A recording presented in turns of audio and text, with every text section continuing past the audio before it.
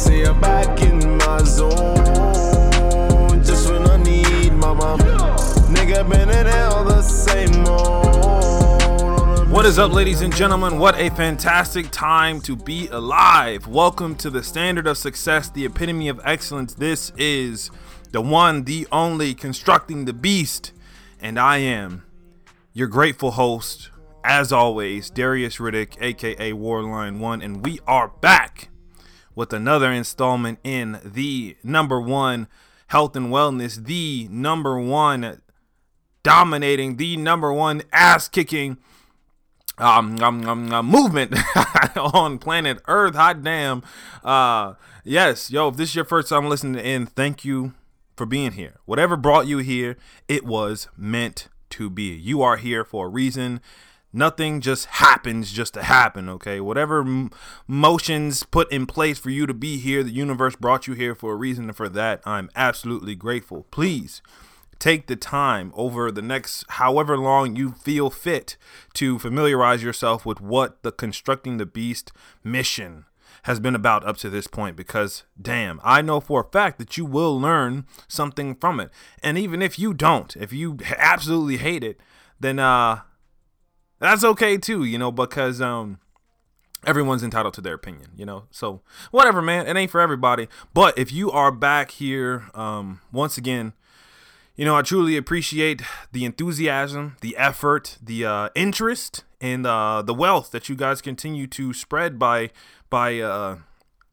even listening, you know, to become or the desire to become a better version of yourself, and then act on that by being here or by implementing something, one of these things in your life, whatever that may be, is one of the greatest jewels, if you will, in life. Right? Because no matter how crazy, how hectic everything can get, becoming a better version of yourself is all you can do at the bare minimum, right? That's what life is about. And for you being here, number one, congratulations. That is a major, major fucking step that hundreds of millions of people will never understand. Okay. So again, take the time to congratulate yourself, appreciate yourself, and then you as well, you know, go back and listen to more and more episodes and continue to share, because this show is free, right? I don't get paid to do this. There's not sponsorships. There's not 1,000 ads at the beginning. Worst case, you guys have to listen to me yab my gab for about 2 or 3 minutes before we actually get into it. But I want to make sure you guys understand the importance about like us being here and doing this and listening to this, and how not only does it benefit you to make you a better person, but how your influence can then better others around you. And that's quite amazing to see that that social influence and that momentum really play into reality. Okay. Now, with that being said, we are going to dial into another 3 questions today about health and wellness. And if you're not aware with what we do in this installment, and that is basically it started with the quarantine questions back when this whole pandemic thing kicked off. People had a bunch of questions when it came down to like, what the fuck am I going to do now? Like, give me answers. I want them now. And of course, you can Google, Bing, DuckDuckGo, whatever. You can get online and type in your question, and you're going to get an answer, right? That's the benefit of information technology at your fingertips, literally. However, you do not know who's on the other side of that keyboard or that phone or that device, right? Where is that information coming from? Now, that information can come from a reputable source if you figure out where that information is coming from. But if you're getting your shit from Wikipedia or from getinbettershapeNow.com, then you're probably not getting it from a very reputable source, okay? And the problem is, even if someone may have been doing something for 10 or 20 years and they've been doing it for, look, oh, I've been doing it for this long. And you're like, oh, you know, this person's 50. They've been doing it pretty much their entire life. That doesn't necessarily mean that they've been doing it right. Okay. Because health and wellness, the information changes constantly all the time. So something that you may Google and find the answer to could be old. If it's 2014, it still could be outdated. If it's 2018, it still could be outdated. Hell, just a year ago, you know, the concept, talking recovery, you know, self-myofascial release, or SMR, when you're actually foam rolling, in other words, is no longer called self-myofascial release. It's called self-myofascial rolling, because, you know, we learned that the Golgi tendon organs, you know, the muscle sensing receptors, or the change in sensing receptors really don't really release, right? So there's things, and this is just recent, couple of years, so things are changing all the time. So the point of me doing this is to make sure that you all are getting accurate information. You're getting current information, and you're getting it from a reputable source, because I won't preach a motherfucking thing that I don't do myself, right? And something I do very well is this whole thing of being in shape all around, okay? Because I fucking love it. I love it, all right? I got this obsession about it, you know, and I want to share that with you all, because it's no good to me just keeping it inside, right? I know these concepts. I know how to gain weight, how to lose weight, how to get stronger, how to get faster, you know, what foods to eat, what foods not to eat, what to do, what not to do. But that doesn't truly benefit me, right? I can practice this stuff all day, but so many people out there would get so much more benefit from it by sharing it. Remember what we talked about at the beginning, sharing that wealth. That's what this is about. And by answering these questions, I want you all to live it, implement it, and then share it with others so we can start building a more dominant, ass-kicking society, okay? So first things first, right? Let's talk about question number 1. I get asked this question quite a bit, you know, and the fact to see this come up in them DMs was actually pretty interesting, to say the least. So the question is it possible to lose weight and build muscle at the same time? And your answer is abso-fucking-lutely. I love when I get asked this question. I love hearing this question asked in a public forum. I love seeing stuff about somebody, you know, like, oh, I want to lose weight, but at the same time, you know, I don't want to really lose muscle. And I'm not trying to suit like a bodybuilder, you know, but I still want to look good, you know, or, you know, I hear mostly males that are like, you know, I want to lose the belly fat, or I want to, you know, lose fat in certain areas, but I still want to look muscular, you know, I still want to look good. And, you know, absolutely, that is absolutely possible. Regardless of what your goals are, that is possible to do both things at once. And honestly, they really do work hand in hand, right? Losing weight doesn't just mean on the scale, right, dropping some of those pounds. It doesn't just mean losing some inches off your waist, and it doesn't just, you know, losing your belly fat or burning some fat, whatever that may be. It's all encompassing, right? It's just all around getting in better shape. So when you start talking about multiple principles, right, there's this there is the principle of specificity when you talk about like doing something specific, but you can combine different goals. It's almost like if you are a professional athlete and you're trying to increase your vertical and you're trying to get faster, right? The body is one of the most adaptive machines on on this planet specifically, and you can train your body to do multiple things at once. Now again, you're probably thinking it's easier said than done, but in reality, it's going to be easier done than said, right? Because right now I'm throwing so much information that you guys are probably like, yo, what the fuck is this guy talking about? But I want you to understand a couple things that you really need to grasp in order to make this whole weight loss and muscle building thing, or lean muscle, you know, or losing fat, burning fat, lean muscle, whatever it is at the same time, to make this possible, okay? Because bodybuilders do it all the fucking time, every day, right?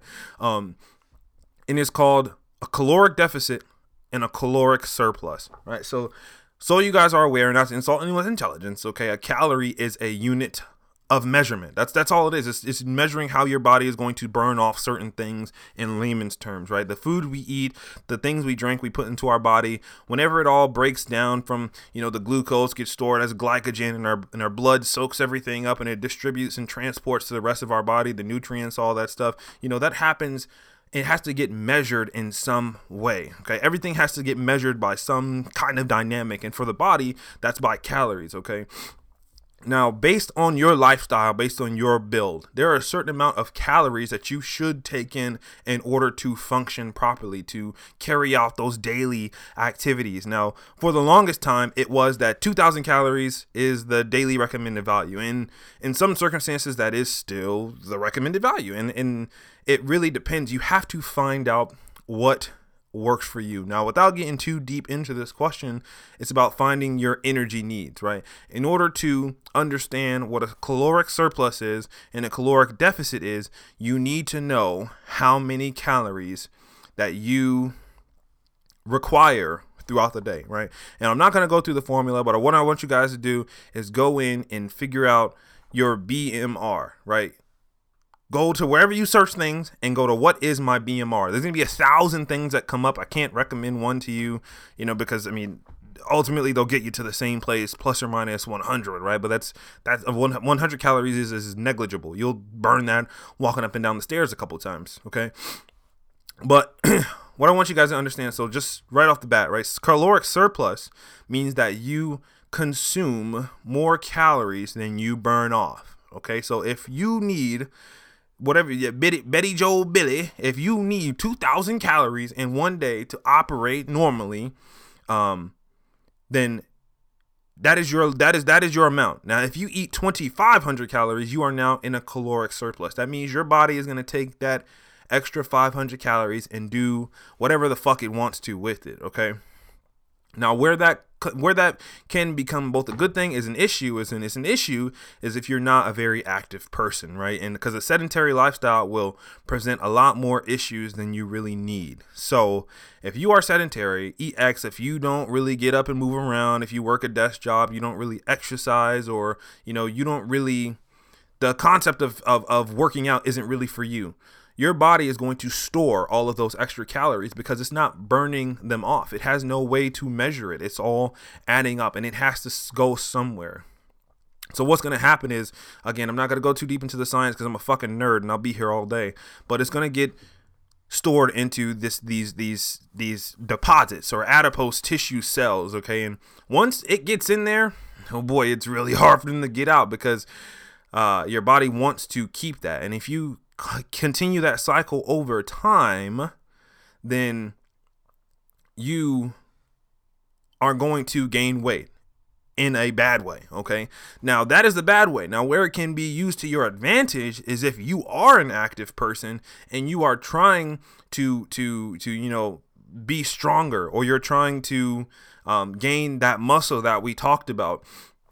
And so if your daily requirement is 2,500 calories and you consume 3,000 and then you work out and burn off that extra 500, now your body is going to have that same amount of energy to do more, if you will. So you're going to be able to sustain the things you do normally, and also your body is going to have extra calories and extra energy in order to, be able to carry out more functions.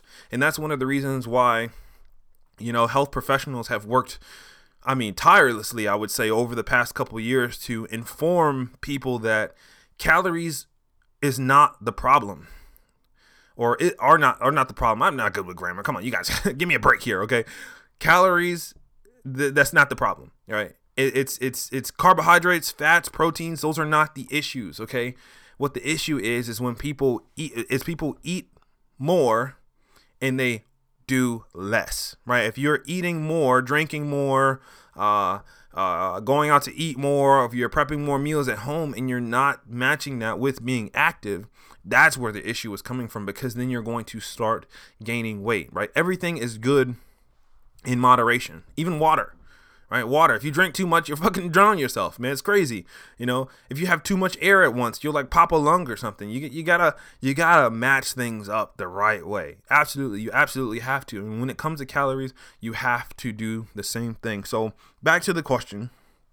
Is it possible to lose weight and build muscle at the same time? Hell fucking yes. But it starts with first finding out your energy needs, what you need to sustain day-to-day operations, and then pairing that with an active lifestyle. And once you start getting the feel of things, you can, in fact, build muscle or become lean, if you will, whatever that may look like for you, and lose weight. EX, get in better shape. All right. So question number 2, as I wipe all the water from my mouth, is what is the difference between a cheat day and a cheat meal? Now let's get something fucking straight right now, okay? There is no reason why there should be a such thing as a cheat day, right? You guys and everyone out there works too fucking hard to have an entire cheat day, right? Well, the one thing that having an entire cheat day does is throw off your consistency. And I in no way, shape, or form, as a coach, as an athlete, as a health professional, as a person, anything really, would ever recommend an entire cheat day, right? That has a possibility of doing so many things. I mean, let's not even physically, right? We're talking about mentally, right? The psychology between associating what you eat throughout the day and how you feel in your own skin and how your body is going to feel the next day is, I mean, there's a direct correlation between it, and science and psychology and, you know, health and wellness have been proving that for years now, and even more so, it's been solidified within the past couple of decades. So it's important, even if you've been consistent for 2 weeks or 2 years, right? You can't ruin that by doing cheat days. Exactly. And I know some people are going to disagree, and that's okay, right? But look at everyone that I've coached, look at myself, and look at the progress that we've made, and, you know, look at their physiques, their performance, and honestly, the success, the progress speaks for itself. So like I said, I'm not going to tell you guys something that I wouldn't do myself. And personally, I would not do an entire cheat day, because I know that can have such a negative effect on both the mental fortitude of staying disciplined when it comes to your food, as well as the physical capabilities, like how you're going to feel the next day, because what you eat today is going to affect you tomorrow, right? It's not about what you're eating today. So with that being said, I mean, as far as cheat meals go, absolutely. Absolutely. There are such things called justified rewards, and I'm not sure which episode it is that we talked about it. I mean, it's been so many now. It's probably about 70 episodes ago where we talked about having your cake and eat it too. And what that basically means is that, like, when you work out extensively, or when you go for a run, or when you do something that burns off a lot of energy, you deplete your sugar levels. You deplete your depending on the level of exercise, depending on the level of intensity, you can deplete your glycogen levels. Okay, and basically, what your body stored for the reserves to be used in a time of emergency is now very low if it's not completely depleted, right? So you need to restore that. So it's recommended that after a workout, you have 25 to 50 grams of some kind of sugary goody substance, right? But it has to be within that, because if you start to overdo it, right, that moderation that we talked about, now your body is going to restore those levels, right? Like that, we're the goal that we're after, but it's going to have all this excess shit left over, and it has to have somewhere for it to go, and it can't just escape on its own. So your body is going to store everything it can, and then the rest of it is just going to sit there, and then it's probably going your storage capabilities are going to be built even more. And what's fascinating about that is it's a survival mechanism, right? Because when you deplete your body of anything, it's going to store things later on, because it doesn't know when it's going to get that substance the next time, especially if it actually needs it. When it comes to sugar, when it comes to glucose, and further into being stored as glycogen, your body needs that stuff for efficient operation, right? But again, the moderation. So if you give your body too much, it's going to take it all in and be like, holy fuck, I can use all this. I'm going to store some for later, just in case this motherfucker starts to step out the box and get wild on me again. I got some as a backup, right? Because you ain't gonna break me down, player. And reasonably, it's a whole bunch of chemical stasis and other different processes that go into that, but that's essentially how it is. That's how it makes the most sense to me, and I feel like it is easier digested, giggity, when I say that way with you all as well. Okay, so understand, cheat meals aren't bad. They are not bad. They are a good thing, actually, especially when it comes to proper recovery, but you have to earn it. You have to earn it. That is the key. Cheat days, I don't agree with, but, you know, to each their own. Cheat meals, hell yeah, but earn it first.